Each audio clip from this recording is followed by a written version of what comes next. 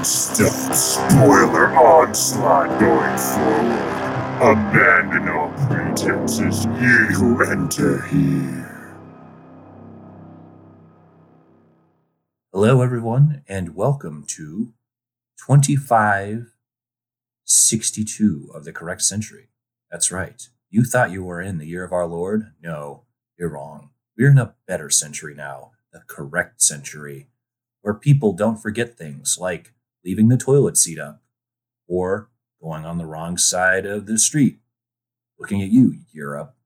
Anyways, I am here, the ever amazing Itaku, along with my co-hosts, Mr. Hipster Snack. Glad to be here. And Cog. What's up, everybody? And this week we had something kind of different, didn't we, guys? Indeed. Yeah, very different from the last two outings, though the last two outings weren't much alike either. Yeah, we've kind of been bouncing around. We started with original Gundam on our Gundam-thon. Then we hit G Gundam, which was a alternate century. And now we're at Turn A. The correct century. So, just to give everyone kind of the Cliff's Notes, the correct century in Turn A is some point in the vast, infinite future. We don't exactly know where. We know, according to what we're told later on, that we're in the 26th century of the correct century calendar. But where that leaves us, or ultimately if it does actually mean anything, or if this is in any way related to other Gundam, well, I mean, it is related. We actually have a certain character who sees and knows other Gundams. So we know that it's related, but in what capacity? No one knows because, well, let's just be truthfully honest. Korin Nander is not a good primary source. But we have people on Earth who are living in something about to what the 20th century, turn of the 20th century is. Is that a fair assessment, gentlemen? I would say, yeah, about 19th century, something like that. Yeah, thereabouts. And then we have our other players, the Moon Race. Probably the easiest way to describe this is with another kind of pop culture reference. They're basically Krypton from the Richard Donner films of Superman. They're weirdos who wear robes and have weird hairstyles and are incredibly arrogant, and they have high technology and they live in space. And they really, really want you to know they're from the moon. Oh, yes. There's an extremely high level of arrogance coming from the Moon Race about everything. It is delicious, just delicious. But that being said, so the Moon Race is planning on returning to Earth for whatever reason. Initially, it's not really said. I believe later on they do mention they're kind of running out of resources ultimately, but they just want to return to Earth. They are kind of vague on that. They did bring up a little bit about how Princess Diana was kind of like tired of her life on the moon. And since the Earth was seemingly restored since the fallout, that's initially what launches us into the beginning and why they send Loran, Keith, and Frandal, the three scouts. And our boy Loran, poor Loran, he has so many things happen to him, mostly to his crotch. He gets nut checked so often. Oh, God, he does. Like, Jitaku and I were watching, and it just kept happening. He kept getting jabbed in the family jewels. And I'm just like, dude, come on. He's like the nicest guy you'll ever meet. Certainly he doesn't deserve that. Yeah, I mean, Lord Gwyn, his employer, this incredibly affable, like, macho man who just has a big dirigible and just goes hunting, and all the women love him. And he's just such a Chad that he just sees Laura and he's like, hey, Laura. No reason as to why. He's just like, yeah, compared to me, you're just a woman, Laura. But I mean, and then there's, haha, guys, I have this brilliant plan. It involves Loran wearing a dress. What? Haha. Too subtle. But so we have the two groups coming into conflict. It's kind of funny initially because you have Lord Gawain and his other noble retainers all kind of discussing the possibility of war. And then the very next episode, we have an entire battalion of Wadams just drop down and proceed to slice a entire chunk out of the city of Naxos, where Lord Gawain lives. It's kind of funny. And it's even funnier when you realize that later on, when you kind of see the capabilities of the Moonrace Wadam unit, and you're like, there's no way that the airplanes that they deployed against these 70-meter tall mobile suits could have hurt them at all. And yet they're like, no, man, we got to, activate the beam cannon. We got to blow up these biplanes. Lieutenant Poe, you truly are going for the most war crimes committed in not Victory Gundam. I'm kind of sad that we weren't able to see Victory Gundam, but on the other hand, I'm kind of glad that we didn't see Victory Gundam because I don't want to be that depressed. Yeah. Jeez. But yeah, and so it's just it's a very slow series. I mean, it's kind of a thing to say with an episodic show like this, but it is compared to Mobile Suit Gundam, compared to G Gundam, especially G Gundam, which is very Monster of the Week. At least something's always happening. But with Turn A, it's the mobile suits are almost ancillary to just the fact of the prejudice between the Earth race and the Moon race. And, a lot of what Loran does is to try and bridge the gap, even at personal cost to himself. I remember there's that one scene where he, after trying to save a cow, and there's, a fight's about to break loose, he's like, guys, you both like me, right? Yeah. I'm Moonrace. And everyone's like, what? And if he would have been completely fine if he hadn't done that, but he actually brought a lot of ire, a lot of anger towards him that he honestly did not need, he didn't deserve, but he did it because, as Sneck kind of said, he's just a really nice guy. And I think that's kind of what makes it really charming. I think that's also part of what makes him qualified to be the hero of the series. Because Loran knows that going into this, if he does this, his social standing takes a nosedive. And there's a lot of people who are going to feel betrayed. But he does it because he sees it as that bridge that links, Earth and Moon. It's not just a matter of the Moon race looking down at the big blue planet going, free real estate. Although they totally did do that. Yeah, no, they totally did. They did talk about that a little bit because they were having earlier negotiations about coming down into the American Sunbelt area and wanting to settle there. And then there was a whole political issue with one of the leaders getting killed, and it just devolved from there to the point that they were like, okay, so all the previous negotiating we were doing, yeah, that didn't happen. We're going to start from scratch. Or as Sneck liked to call it, the day that Santa canceled Christmas, because that one Earth race guy looked suspiciously like Santa. And I kind of have to agree with him. Yeah. I don't know what Tomino has against Santa. I'm assuming that he did not get the toy of his choice when he was a child and never let it go. I'll be honest. Quick aside. I did not get the Green Ranger Dragon Dagger and quit believing in Santa because of it. So I feel Tomino. Oh man, that's terrible. So I would not murder Santa, which G Gundam and Turn A Gundam did. But I was like, man, Tomino really has it out for Santa. But, the funny thing is, though, is I think that those two old guys, the one Moonrace official and Santa, I think those are the only two deaths I can think of. Oh, and maybe Gim Ginganam at the end. But, it's the people you really think would buy it, like War Crimes McGee, Lieutenant Poe, the one who actually kicks off the conflict. She survives to the end. She literally gets BTFO in every single episode, but she survives. It's kind of a thing. This is a very casualty light series. Koran Nander, our everyday resident friendly crazy guy from the moon, gets thrown down a volcano. He survives.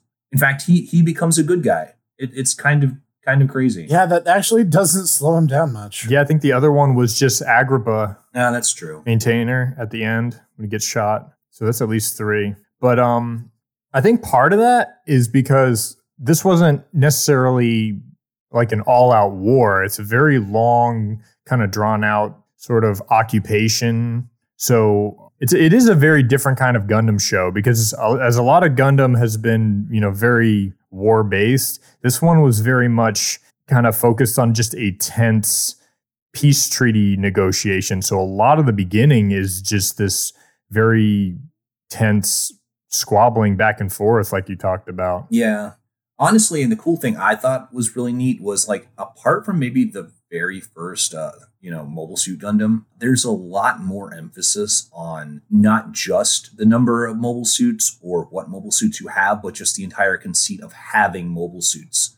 The fact that the militia forces, start to find mobile suits and they find a bunch of Hygogs or Capels as they call them, but they're Hygogs. I mean, really. And the entire thing is they're like, yeehaw, now we got our own mobile suits. We're going to be able to kick them moon race boys. And so it becomes less about just, I have the new type Psychomu seed system mobile trace fighter super mode. And I can shoot rainbow beams from my GN drive. And it's more just like, I got a Gundam now. And I'm going to shoot the moon, boys. The stereotype is not helped by the fact that a big portion of the center of the series happens canonically in Louisiana.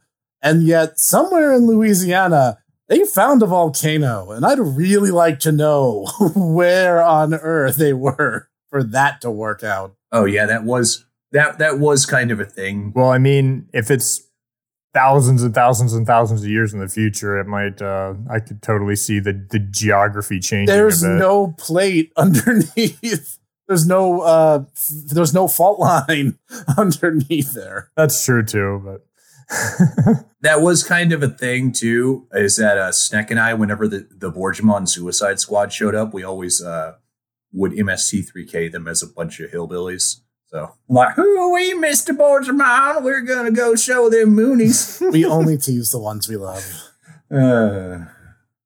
Yes, I mean, we're technically in the American South, so we're technically making fun of ourselves. But we will say no more than that. Speaking of which, too, also, a thing I noticed that I thought was really neat was, unlike in other Gundam series where the titular Gundam will get power-up upgrades, the Turn A doesn't really get that. Instead, it's more about Loran just kind of figuring out what the Turn A can do. I mean, ultimately, he doesn't even realize that it's a Gundam. He just thinks, oh, it's the white doll. It's a special mobile suit. It's only until our once again, resident crazy person shows up and starts going, Gundam! Gundam, fight me! That, he's like, oh, I guess this thing's called a Gundam. Okay.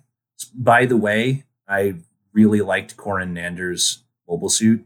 Just the entire fact that it could just, for whatever reason, some Moonrace engineer decided, we need a mobile suit that can also transform into a dinosaur. And I mean, honestly, that's a thing too. Like, a lot of the Moonrace units are so weird looking.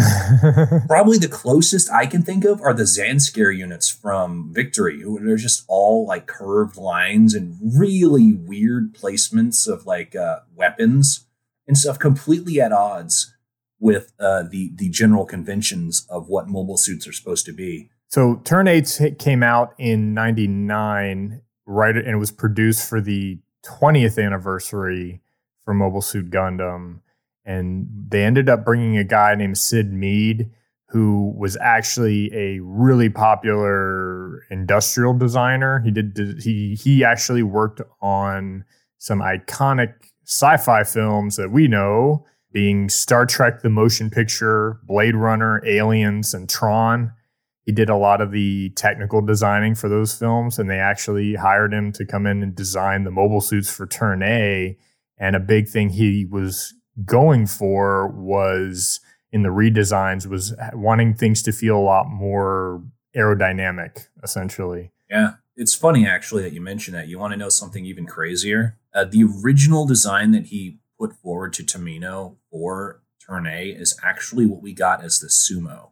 So, if anything, Harry Ord is piloting a Gundam in all but name when he's got his giant solid gold, weird, bulbous suit that he has. That was one of my, because when I think back to Turn A when I was younger, I did kind of scoff at it a little bit because I was like, man, I don't know about these mobile suit designs. They're like really wacky, and the entire concept of like, why does my Gundam have a giant mustache? I didn't quite appreciate it as much as I did at the time, but revisiting it again, it still is quite a wonderful show. I think. I mean, this was also the last hand-drawn, hand-painted Gundam show, because the one preceding right after this was the first completely like digitally colored Gundam Seed. Oh, yes.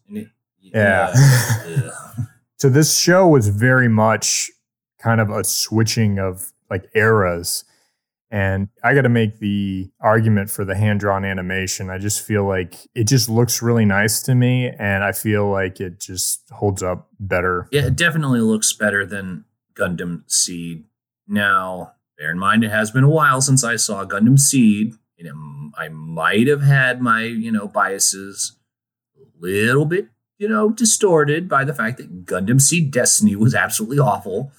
But even then, I'm just saying, did we really need another retelling of the 1 Year War? I mean, apart from the other ones we got, which is to say Gundam Wing and also Gundam X, even though Gundam X was the best one, why did it get canceled? It was the best one. Why did it get canceled? I know why it got canceled, but jeez. the good things always get ruined. It was Mad Max with Gundams, guys. Mad Max with Gundams. But anyways, getting back to Turn A. No, I kind of agree. I was right there with you there, Cog. When I was younger, just getting into Gundam and I heard about Turn A, I saw it and I'm like, what the heck is this? Right. With its mustache. It's really, really like aerodynamic, sleek design. What the heck is this? This is not Gundam Wing. This is dumb. But getting back into the series about 2008 when Dynasty Warriors Gundam 2 was a thing, and I'm like, you know what? I'm gonna main Turn A. I don't really know much about it. I'm gonna main Turn A, and then I'm just flying around, moonlight butterflying everything. I'm like, hey, yeah. Yeah, I did the same thing. It's a darn shame though that Turn X is not nearly as good in that one as it should have been. But it's all now. I definitely look back at it with a little more fondness, because at the end of the day, when you really think about it, it's like, if you've ever wondered that question, what is at the heart of the Gundam universe? What is that one thing that ties all these crazy different Gundam shows together? And Tomino's answer is a giant mustache. Well, it's supposed to be the period. It's supposed to be Turn A. This kind of hits close to home to me because it's supposed to be the period point at the end of Gundam. You're like, yeah, okay, you guys can just, and it's basically him saying farewell to Gundam, or it was up until Reconquista and G, where he, came back. But it was basically Tomino just being like, okay, I'm done with Gundam. This is the period point on Gundam. Gundam's going to continue, but I'm done with it. And that's the Gundam series at the end of the grand overarching Gundam history. It's just like, and then there's Turn A, boom. But of course, then Gundam Seed happened and just proceeded to promptly ignore, the fact that it had gravitas, a moral, a likable protagonist, all these things. What even is the theme of Gundam Seed? Natural born people are better than the genetically engineered supermen, and so bow down to your Earth overlords, colonist scum. And if you ever pick a fight, people way stronger than you will just pummel you to death for no good reason. Yeah, stop fighting. Yeah, that's like going back to Loran as a character. He really is one of the better Gundam pilots out there because he's just such a nice guy. He's one of the most mature something I really appreciate about him when I compare him to some of the other Gundam pilots is that he's very decisive. At the same time that he's sitting here in the middle of this conflict, literally in the middle of it, because he's been living on Earth for like the last 2 years. He's fallen in love with the planet. He shows you right at the beginning. He's like, I love being here. I can't wait for everybody to come. And then we have the Moonrace conflict, and he's quick on his feet. He's right there to defend Earth's people. When you compare him to some of the other Gundam pilots, something I definitely appreciate is this. He's a lot more decisive. He doesn't have that hyper pacifistic element to him where it becomes so crippling. Like, oh, why are we fighting? We gotta stop fighting. He's pretty quick to be like, you know what? I'm going to defend myself if you do this. I'm telling you, I don't want to fight, but if I have to fight, I'm going to. I think also his thing too is the fact that he's not constantly like, stop fighting, and then just like he then crying. Exactly. He is very clearly a easygoing, very peace loving guy. He just wants to serve his queen, live on Earth, eat Earth food, and hang out with his friends. But at the same time, though, he, as you say, Cog, he will defend those things he loves. But at the same time, he's not going to go out and just kill people. Like you see that constantly with Poe and Bruno and Jakob, the Team Rocket of Moonrace, basically. Those guys go up against him like Poe almost, one time per episode. Bruno and Jakob basically like 10 times before they switch sides. He doesn't kill any of them. He could, by rights, just be like, I've had enough of you guys and just, ice all three, but he doesn't because there's no need. He is just doing what he needs to do to defend those things he loves, and then he is getting on with his life.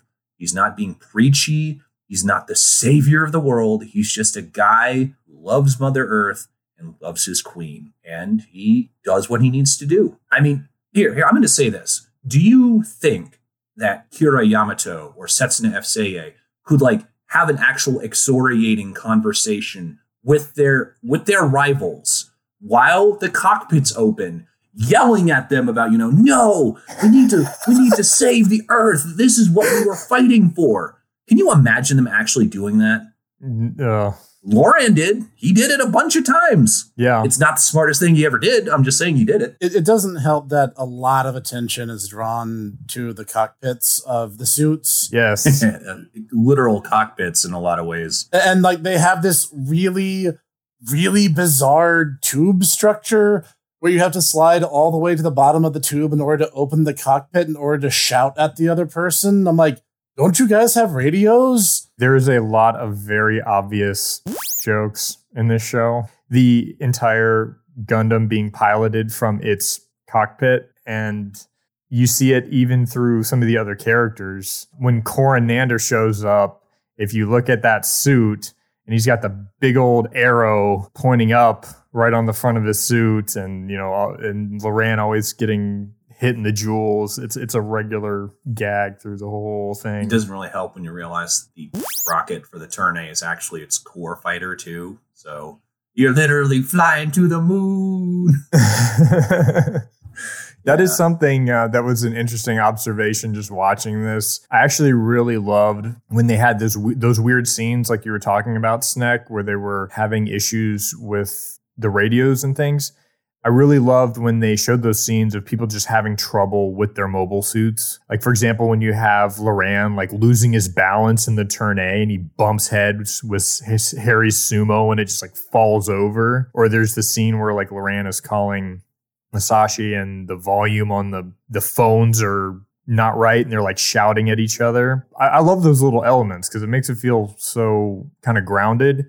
Because if you think about the idea of a giant mecha in general, good Lord, the mechanical problems that are bound to exist. That's kind of what I was going in about before, Cog, about the fact that just having mobile suits in general was is considered a big deal, and the fact that no one on the Earth side seems to know how they work. Yeah, that's kind of the big advantage that the Moonrace has, is that they know how their tech works, whereas Earth has ultimately comparable mobile suits to the Moonrace. We soon discover. The thing being, though, is that they don't understand how half the tech works that they actually have.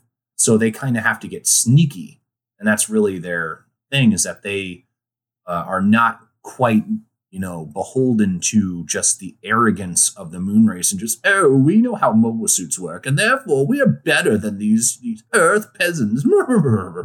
But yeah, honestly, I think it's, it's one of those things. Like, I really like, for instance, 8th MS team, when you see these huge sweeping battles where you have, dozens of gyms and, fighting dozens of Zakus. But on the other hand, it's like you have 2-3 guys in turn A, two Wadams versus, the Capels. They have 4 Capels or Hygogs. And they have to, that's the battle. That's the battle. I mean, granted, you can't have more than a few Wadams like that because they're just so huge, but I mean, it's a much more intimate, much more grounded thing. Yeah. Yeah, it is very slice of life in the beginning of it. Like, it's enjoyable. I do feel that there are pacing issues with the show overall. Oh God, yes. Like you talk, it is definitely a build up. Oh God, yes. It is a slow burn.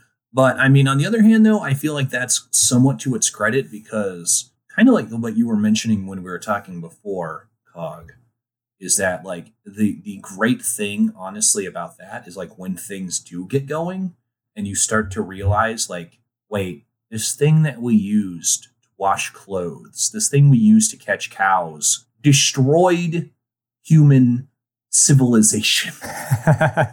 It's kind of a humbling thought, It's very humbling, and all those things that they did with Turn A come into stark contrast of, oh my God, we were basically playing choo-choo trains with a nuclear bomb. Yeah, it just goes back to like what you were saying too, with how everything was so alien, especially when the nuke goes off and Loran is like, we were just trying to come back to Earth. Who would build tools like this? Mm-hmm. It just, illustrates again just how far removed they are from everything else, from the UC and everything like that. And it is a very different kind of Gundam show. I was about to say, I think like War Crimes McGee would, be very much at home in the Titans. So kill civilians can do. Yeah, I will say, I definitely think it begins to pick up more in the second half of the series. Things start to get a bit more intense as we move out into space and we get introduced to more of, our main antagonists, such as Agrippa Maintainer, who is Deanna's chancellor. And he's been working on, effectively while she's been gone, been working on consolidating power for himself on the moon. And his whole plan is basically to just keep everyone he considers to be good on the moon and force everyone else he thinks is bad down to Earth. And we have another pretty big and pretty great antagonist with Mr. Gim Ginganam. And his main focus is to bring about the second coming, as it were, of the Dark History with his suit, the Turn X, because he essentially believes the only way humankind is able to grow and move forward is through facing conflict. Which is something interesting, because having rewatched it, they bring up the Dark History really early on, like episode 3, when they actually start excavating the mountain cycle. The prospectors, I forget their names, but they mention it's like, oh, yes, ever since the White Doll turned out to be a mobile suit, we think that the Dark History is a way that we can determine where more mobile suits are, because the White Doll was the central figure of the Dark History. And they just kind of casually mention it like that. And they're like, oh, okay, that's nice. And you don't really understand. It's like, no, this is actually a thing. But it's, almost at the very end when Ginganam actually activates the chronicles of the Dark History. Yeah, when they actually open it up and we actually get to see UC Gundam, and actually there are some Gundam Wing scenes in there as well. There's very clearly a scene of Sandrock doing his cross attack on some Leos. Oh yeah, Korin Nander, if I remember right, he has a flashback to Wing Zero. And if Korin Nander is actually a Oz pilot who survived an encounter with Wing Zero, and then that dude needs like whatever the moon race equivalent of, the Congressional Medal of Honor is, because that dude, had actions above and beyond a soldier, that he actually lived. That is one of the fan theories, that he was from the After Colony century. And I mean, actually, I looked this up too. There's only 3 Gundam series apparently that are officially not part of the history leading up to the dark history into the corrected century, and that's 00, Age, and IBO. And basically they're saying, yes, Turn A, it's where all the other Gundam series are leading to somehow. And I mean, it goes with the Turned A. Yeah, the Turned A is a specific mathematical reference to the universal quantifier. Which is cool. It covers all data within a given data set. Effectively, that's what Turn A means. Basically, yeah, it's Turn A, includes all Gundam. I mean, that's not really true anymore, considering there actually is, Anno Domini Gundam now. Thank you, Gundam 00. Yeah. I sure do love how, solar powered nuclear reactors work. Oh, I can't really stay mad at you. Mr. Bushido is freaking awesome. So, well, I actually have a theory on this. Oh, are you going to tell the good folks there your theory there, Snack? Well, as I was saying, I do have a theory, and there is some stuff that backs me up on this. Now, a widely held fan theory. If you look at the Turn X, it kind of looks like it's a shell built around something substantially smaller than itself. And there is a scene where it uses an attack that strongly resembles the Shining Finger. So there is... No, it's not just strongly resembles. Ginganam, when he does it, actually goes, guess I'll use it. The Shining Finger. So it is actually the Shining Finger. So there is some theory, and I remember reading this on a certain Chinese underwater basket weaving forum on their M section, whereupon they speculated that the Turn X was actually what would happen if DG cells were left in the Guyana Highlands around the Shining Gundam and allowed to just keep evolving and eventually just self-evolved around the Shining Gundam into what would eventually become Turn X. Wow. And if you look at the way the Turn A operates, it honestly has a lot of similarities to the mobile trace system. Now, it could be maybe a prototypical trace system or the system that superseded it, because a lot of it, now, Loran complains he can't do very precise movements with it, but it seems very fluid and very intuitive and very VR heavy. Well, he mentions, if you're talking about like the time they catch the cow, he mentioned the reason why he can't do precise movements is because he wants to ensure that he doesn't crush the people he's picking up. Oh yeah, I love that scene where he's trying to pick up, I think it's a pig, and he's like, this thing wasn't actually designed, I don't think, to move these animals like this. No, I don't think it was. The Turn A, and you can see this best in Dynasty Warriors Gundam 2 and 3. Burning Gundam and Turn A Gundam are way, way smaller than like every other Gundam. So I think, and this is just my theory, I think Turn A is either once was a Gundam fight unit or came directly on the heels of the Gundam fights. Wait, are you saying Turn A is a Gundam fight unit? It's either... No. See, no, hold on. Because they actually do mention where the Turn A and the Turn X come from. Your theory holds up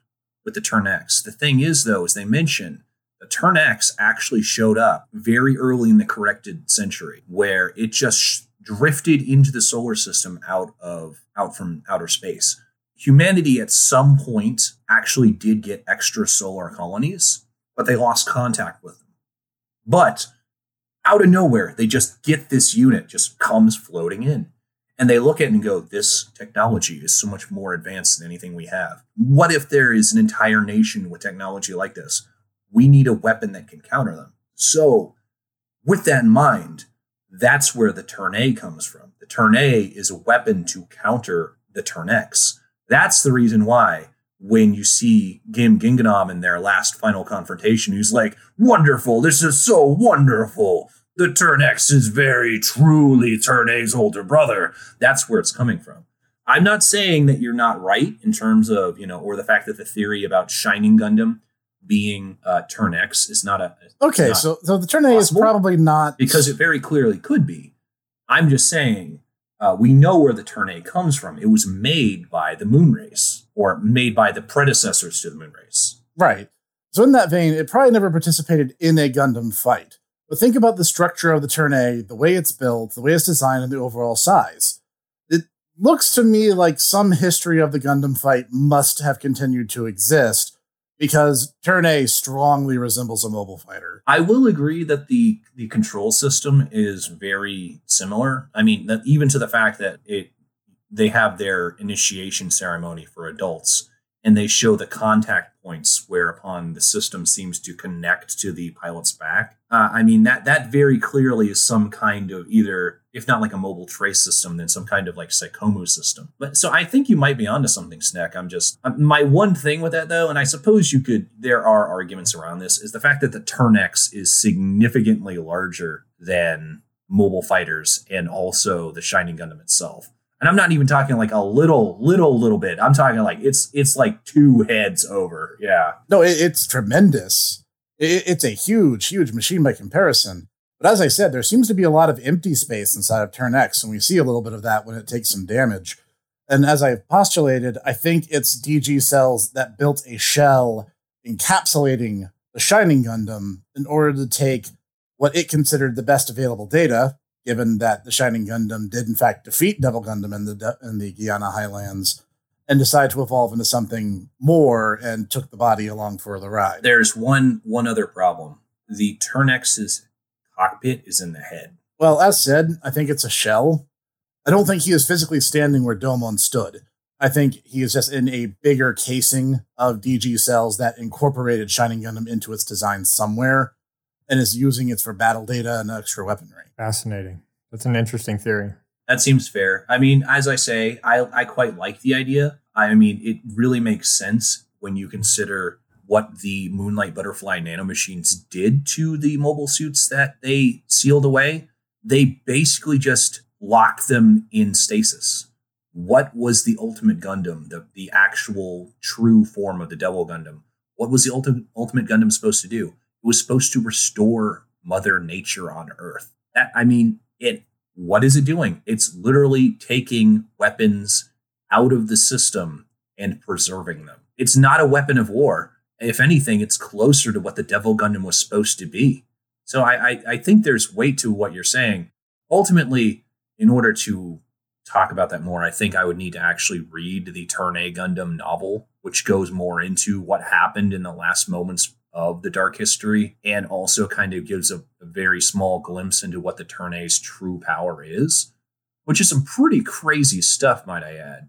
You know, all these people were like, what's the final ultimate power of Strike Freedom Gundam or O00 Razor? I'm like, I'm sorry, it doesn't matter. Turn A is stronger than both of them combined. Oh, yeah.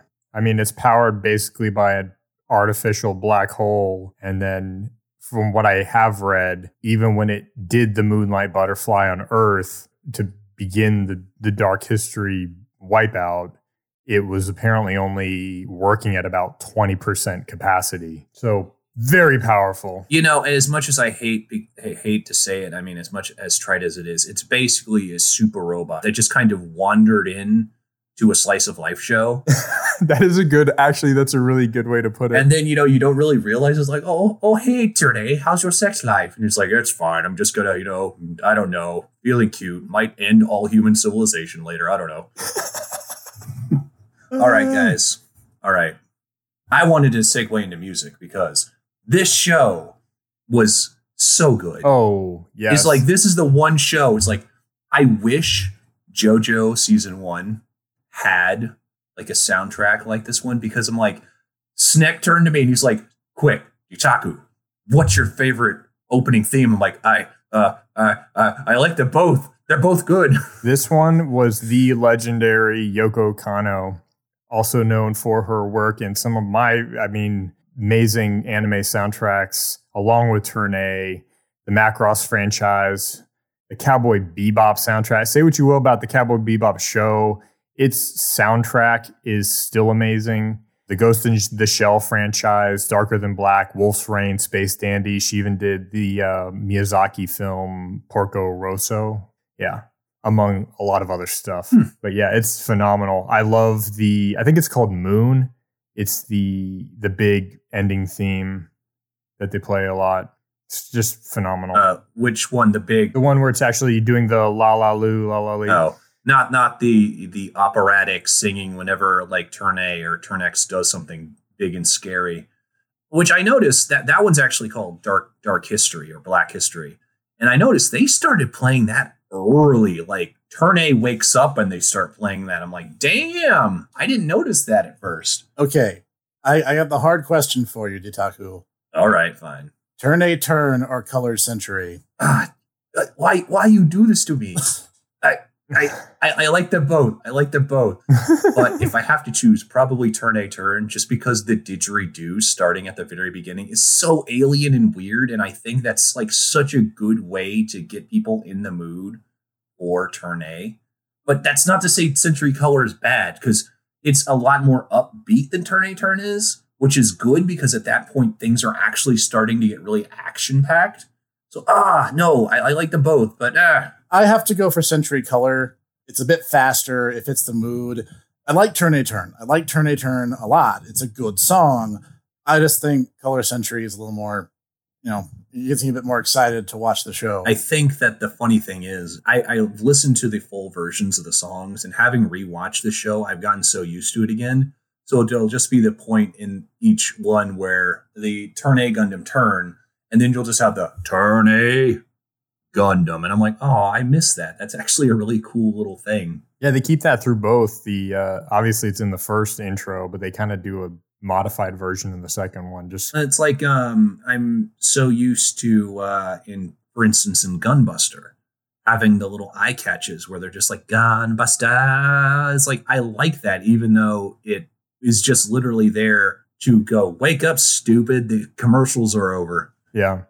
This soundtrack is very fleshed out and deliberate and very phenomenal. It's very, very haunting. A lot of operatic singing, a lot of very woodwinds, so that it's just very kind of gothic in a way. But I think that works. Oh, okay. We've put our chips down. Which theme song do you think is the best? My favorite tune of the whole series, I think it's called Moon. It's the big, it's the last theme that gets played at the end of the show. It's the one where usually when something big and epic happens, it comes. It's not one of the main beginning or endings, but it's easily my favorite theme. Oh, so it's not the ending where Loran's flying off into space. Okay, that's fair, but we've made very decisive statements on the theme song specifically. So which theme song? Gotcha. I'm going to go with Turn A. Yeah, the first one. Solid. Okay, that's fair. I just wanted to hear. Okay, yeah, I'm just saying my favorite tune my favorite song of all of Turn A is, I believe the track's called Moon, is that theme that they bring in. But when it comes to the intro or outro, I'm going to go with Turn A. Turn A turn. If I had to just have any theme, I'd probably have to say Black History is one of my favorite. And I, as a GM, forever GM in my tabletop games, I liberally steal from Turn A's soundtrack for when things go crazy, and or also I'm using we are an ancient civilization and our technology and ways are ancient and older than you have ever known. And Snick can attest to this because he's had a few situations, particularly in Exalted, where he just happens to unearth a ancient battle robot. And then I just proceed to go, and now Dark History plays. And he goes, oh. I know that you're scheming. Not that I'm not aware. Even with that, Dark History is just an awesome, awesome song. I would say it's probably my favorite off the soundtrack. So, guys, now that we've done that, the $1 million question has to come down. I got the gun here. It is a 50 caliber laser gun. Snack. That's a big laser. I know. All the better to pull a scanners on you. All right, Snack. Favorite character and favorite mobile suit. Okay. I know it's not the popular choice. Overall, my favorite character actually was Loran, because he is so atypical as a Gundam protag. He has that heart of gold thing going, but they don't treat him like a puppy. He has to earn the respect of the people around him, and he does. But I have to admit, my waifu is Mayashi Kune. She does not get nearly enough screen time, and she is just adorable. And my favorite overall suit, I would have to say, is probably the Sumo. It's just a really, really cool design, and it appeals to my inner technophile. Cool. Good choices. All right, Mr. Cog. The laser gun's pointed at you now. All right. So I think my top 3 characters of Turn A, I really like Laurent. I really like Harry Ord, who we didn't actually talk about. He's actually really interesting insofar as like he was supposed to be a Char character, and yet they basically do the exact opposite of all the other Char characters, and just like He's actually got like a moral center and a backbone, and it's great. well, not just that, but he's like he just happens to be wearing sunglasses at all hours. Yeah. There's no real reason other than he just likes wearing his sunglasses as to why he's got his little mask. And then Gim himself is a great villain. He's just so big, and anytime he's in a scene, he is the center of attention. But that being said, I'm going to go with Laurent as my favorite character. Much like Sneck talked about, I really like how he is a much more mature kind of Gundam pilot than what you get in some of the other just mecha series. So a lot of them, like we talked about, having that very like absolute pacifistic ideology that just becomes like so crippling to them, and they start making a lot of the same mistakes over and over and over again. Whereas you don't really get that with Laurent. And my favorite suit, I actually visually like the design of Turn X. I really like Turn X. That's a good choice. I guess I'm pointing the laser gun at myself now. I just want you to know this was a Moonrace laser gun. I'd have to say in terms of characters, I guess I'm going to just follow the bandwagon on this one. I really like Laurent. I think he's just a really great guy, and the fact that he actually does follow through with the fact that he wants to produce a peaceful country, a peaceful land where everyone can live together, and he actually doesn't just go, and now you all need to stop fighting, and he just shoots lasers everywhere. Unlike Kuryamoto, I mean, what? Oh my goodness. But yeah, he actually acts on what he believes rather than just yelling it really loudly. Oh, don't worry, he does a lot of yelling too, but he does, his actions speak louder than his words. So he's a really great protagonist. I never really, was like, there's enough Laurent here. It's always kind of fun just to see him do things and kind of go through his day. In terms of my favorite, I mean, I love to Turn A, but I have to rep for the Wadam. It is so silly looking. It's got a gigantic head and the spindly little chicken legs, but just for being a Mook unit, it's kind of imposing just for how tall it is, and they don't get blown up like a million of them in a minute like the Zaku or the Leo or the other Mook units. It's even towards the end of the series, it's pretty imposing, and I think that's kind of cool. And like, oh yeah, look, it's a Mook unit that's actually not just like a total joke. It's the pilot that makes it a joke. Poor Lieutenant Bo. So, gents, I think we've talked about story, we've talked about characters, we've talked about music. Shall we go into our final assessments? Sounds good. All right, so I'm going to go opposite now. Mr. Cog, what are your final thoughts, sir? All right, so I'd say overall, like I said, my appreciation for Turn A has continued to rise over the years. I have a lot more respect for it now than I used to. It really is a good show. It does have some pacing issues overall. Is it because of those pacing issues or the fact that you're more patient now, or? I think a lot of it was more aesthetics. First, just getting used to the setting, for example, because it was so outside what I think I was expecting back then from my sci-fi stuff. I was like, what is this 19th century stuff and the weird clothes and the mobile suit designs especially? I was like, what is up with the stupid mustache? It's like, I don't actually see a Gundam in this show, it sort of felt like. And it's interesting because later on, I did see this redesigned concept artwork from some of the other Gundam creators where they actually did this sort of reimagining of the Turn A head.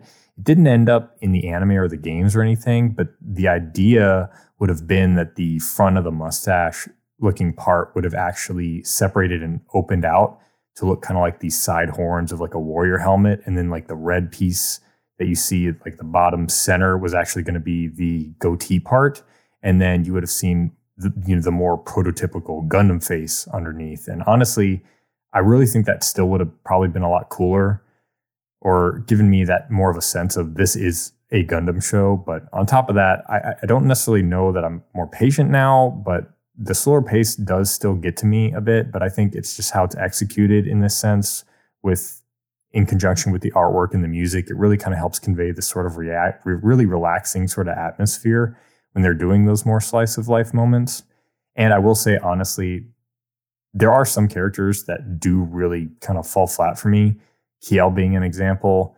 She is a major character, but Kiel doesn't really feel like she really is a character because her whole thing is just being Deanna and just switching with her. And it sort of feels a lot like they are just actually like one and the same.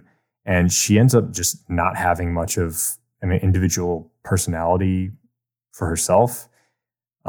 If I were to rate this one, I would say old me would have probably given this like a 6 out of 10, but I'm going to say current me, I think I'm going to give this a solid 8 out of 10. All right. Well, Mr. Sneck, now your turn, sir. What are your final thoughts? For context, I started watching this years ago, and the site I was watching it on disappeared into the ether. Are you talking about your totally legitimate streaming service? Yeah, that thing is totally legit and legal. And anyway, I started watching the series a few years ago, got halfway, and ended up being cut off. So watching it again, it does make me realize that, yeah, there is a lot of that slice of life stuff in the show, but I liked it. I liked having it there. And having it there gave me a better appreciation for the latter half of the series when things became a lot more action-oriented. And I really liked seeing Loran as a character pushing for this, no, guys, we're all human. We really shouldn't be fighting. This is ultimately meaningless. I share some of Cog's gripes, though. Honestly, a lot of them, like the main cast, who are basically like ancillary pilots or just not even pilots, really slow the pacing of the show down. Are you talking about Worst Girl? Yes, Worst. You guys, we joke about Rain just being like a total downer, but like whenever Sochi shows up, oh my God. Yeah, Sochi's another one. And Lauren's such a nice guy. He can't just be like, Sochi, adults are talking. Go back to your rich, pampered lifestyle. Jesus, the guy jumps out of an airship just to like talk to her and land on a plane and get. She is not a fun character to be around. She's just aggravating and it's super frustrating to cope. And you have Kiel, who, as Cog said, is completely interchangeable with this other character to the point that she may as well have been in the show. Well, the entire thing, I think, with her is supposed to be the fact that, look, there's no difference between Earth race and Moon race. Yeah, I kind of agree, though. The other thing is she's kind of just like the younger version of Deanna because they end up switching. Yeah, really early on, too. And Deanna goes off. Yeah, because, I mean, that's the entire thing. Like, when Coronander has his big showdown with Loran in the volcano, and they're like, Queen Diana, there's a Gundam there. At what point do Gundams have mustaches? Well, and he just knocks him into the volcano. Overall, I really, really like Turn A. There's a lot of really genuine moments, a lot of really good character moments, but I will be the first to admit it's a lot of filler. The entire story probably could have been told in a feature-length film. A whole lot wouldn't have been lost in the transition, is what I'm saying. I would actually not watch the two films. There are two compilation films, and they are a complete and total mess. I didn't actually get around to watching those, so I don't the first one is Turn A Gundam 1 Earth Light, and then the second movie is Turn A Gundam 2 Moonlight Butterfly, and they are just two compilation movies of the total 50 episodes. It tells the entire story between the two movies, but it really comes down to the way it was edited. The editing on them is pretty horrendous, and it can be very hard to follow if you are not kind of familiar with it. I was speaking, of course, in the hypothetical. There's a lot of filler. There's a lot of characters who are there prominently and probably don't need to be there at all. I hate this to make it sound like I'm ragging on it because I'm not. I think Cog's 8 out of 10 assessment is very fair. And just this once, I'm going to use a numeric value just because I think he laid such a good baseline for it. It's a great show, and I actually think that Turn A is one of the more underrated Gundam series. Yeah. So what's your final score there, Mr. Snack? Oh, right. I can't just steal cogs, can I? I have to keep up my gimmicks. You can just, No, I feel I owe it to myself to see how long I can run with this before I finally burn out on it. I'll give this a Moonlight Butterfly Over the Earth. Okay. So complete and utter destruction. The end of all human civilization as we know it. The end of all things. Yeah, okay. Yep. Not taking it back now. Okay. I like that. I guess there are no take backsies from the Moonlight Butterfly. No, I'm sorry, guys. I didn't mean to push that button. Oh, this is so embarrassing. No, wait, I meant to do that. Geez. You raise valid points. And thank you, Snack, for reminding me about Sochi. Oh, my God. Oh, my God. I remembered her because I watched the show about halfway through, like 10 years ago.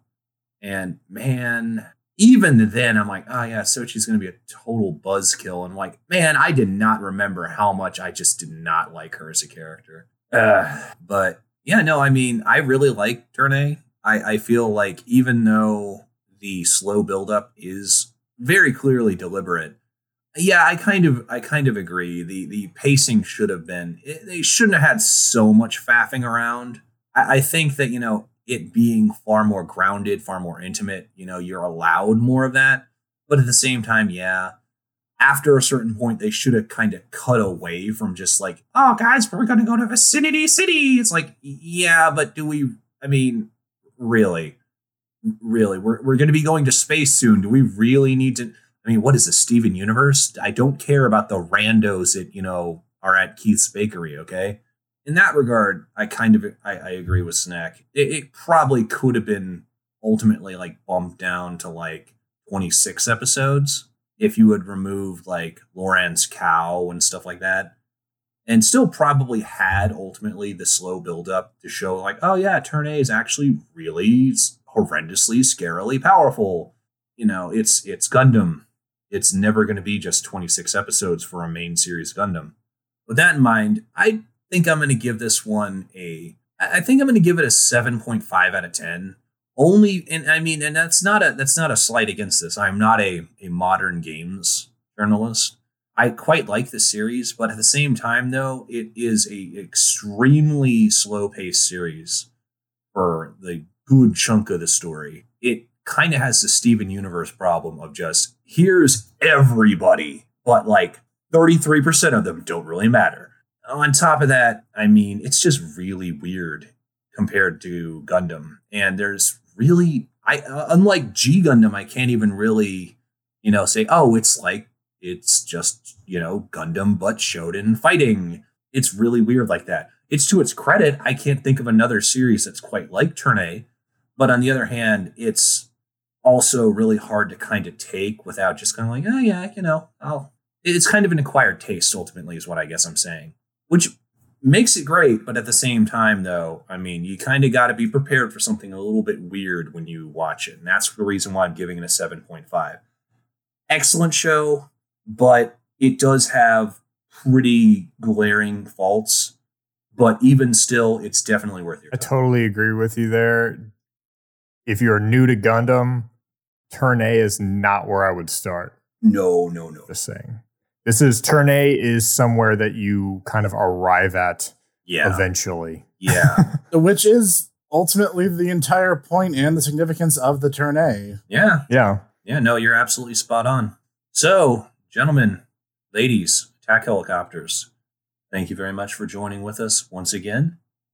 Next time, all right, Cog, you ready? You got your drums? You got your drums? You got your drums? You got your drums? You got your eraser? You got to erase that, number of times until Cog's series is finally, because guess what there, guy? It's 0 now. It's 0. Well, we have a 1 we have a 1 out of 1 chance of pulling Thunderbolt Gundam. Mobile Suit Gundam Thunderbolt. Ladies and gentlemen, it is you could put it down in the calendars. Cog finally got one of his picks. And on top of that, it's Thunderbolt Gundam, which Remember, we're going to go way back to 1 Year War when the Earth Federation were scheming, conniving.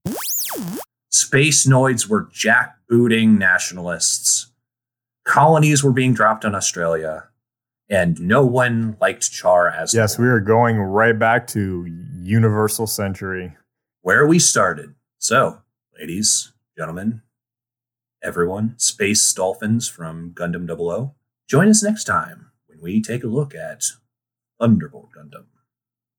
See you there.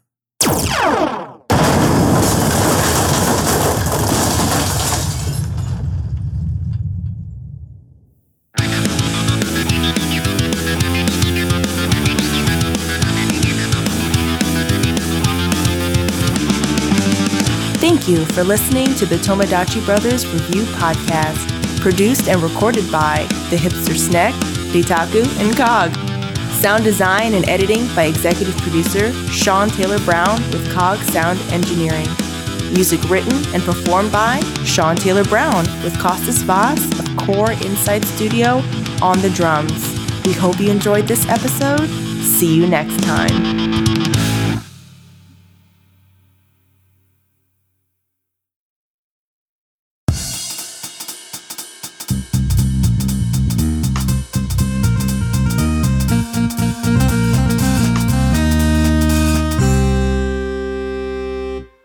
Hey everyone, thanks for listening to the Tomodachi Bros Anime Podcast. I'm one of the co-founders and co-hosts of the podcast, The Hipster Snack. If you want more content from me, I have my own YouTube channel, The Hipster Snack. Links will be available everywhere I can spam it up until I get a custom one, but all in due time. I do weekly game reviews, and in the future, probably more than that. Look forward to it, and I'll see you there and on Twitter at Hipster Snack. See ya!